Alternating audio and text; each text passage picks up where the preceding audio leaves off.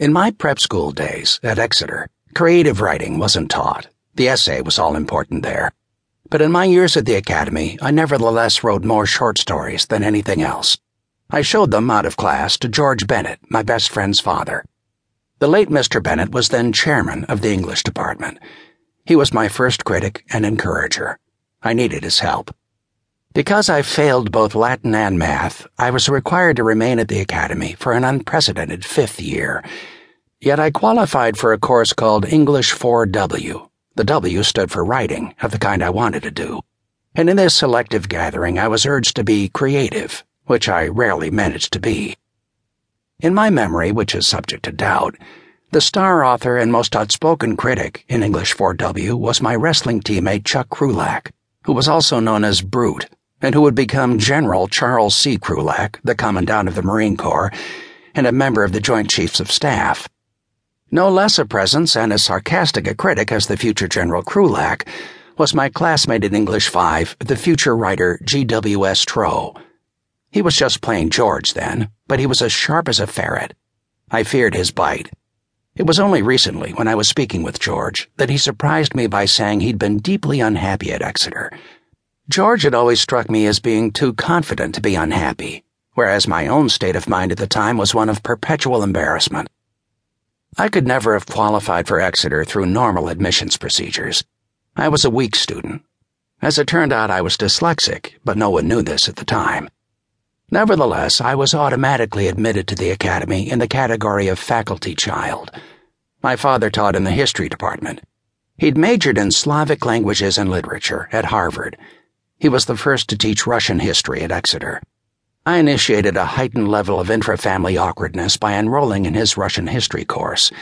Dad rewarded me with a C+. To say that Exeter was hard for me is an understatement. I was the only student in my genetics class who failed to control his fruit fly experiment. The red eyes and the white eyes were interbreeding so rapidly that I lost track of the generations. I attempted to dispose of the evidence in the drinking fountain outside the lab, not knowing that fruit flies could live and breed for days in the water pipes. When the unusable drinking fountain was declared contaminated, it was literally crawling with wet fruit flies. I crawled forth and made my confession. I was forgiven by Mr. Mayo Smith, the biologist who taught genetics, because I was the only townie, a resident of Exeter, in any of his classes who owned a gun. The biologist needed me. More specifically, he needed my gun. Boarding students, quite understandably, were not allowed firearms. But as a New Hampshire native, live free or die, as the license plates say, I had an arsenal of weapons at my disposal. The biologist used me as the marksman who provided his introductory biology class with pigeons. I used to shoot them off the roof of the biologist's barn. Fortunately, Mr. Mayo Smith lived some distance from town. Yet even in my capacity as Mr. Mayo Smith's marksman, I was a failure. He wanted the pigeons killed immediately after they'd eaten. That way the students who dissected them could examine the food contained in their crops. And so I allowed the pigeons to feed in the biologist's cornfield. When I flushed them from the field, they were so stupid, they always flew to the roof of his barn.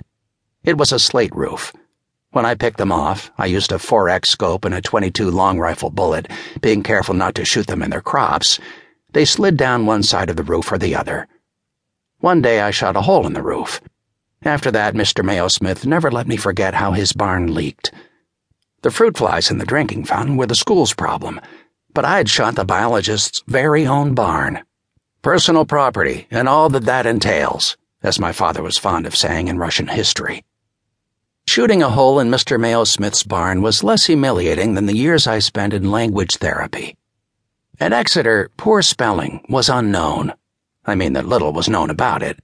It was my dyslexia, of course, but because that diagnosis wasn't available in the late 1950s and early 60s, bad spelling like mine was considered a psychological problem by the language therapist who evaluated my mysterious case.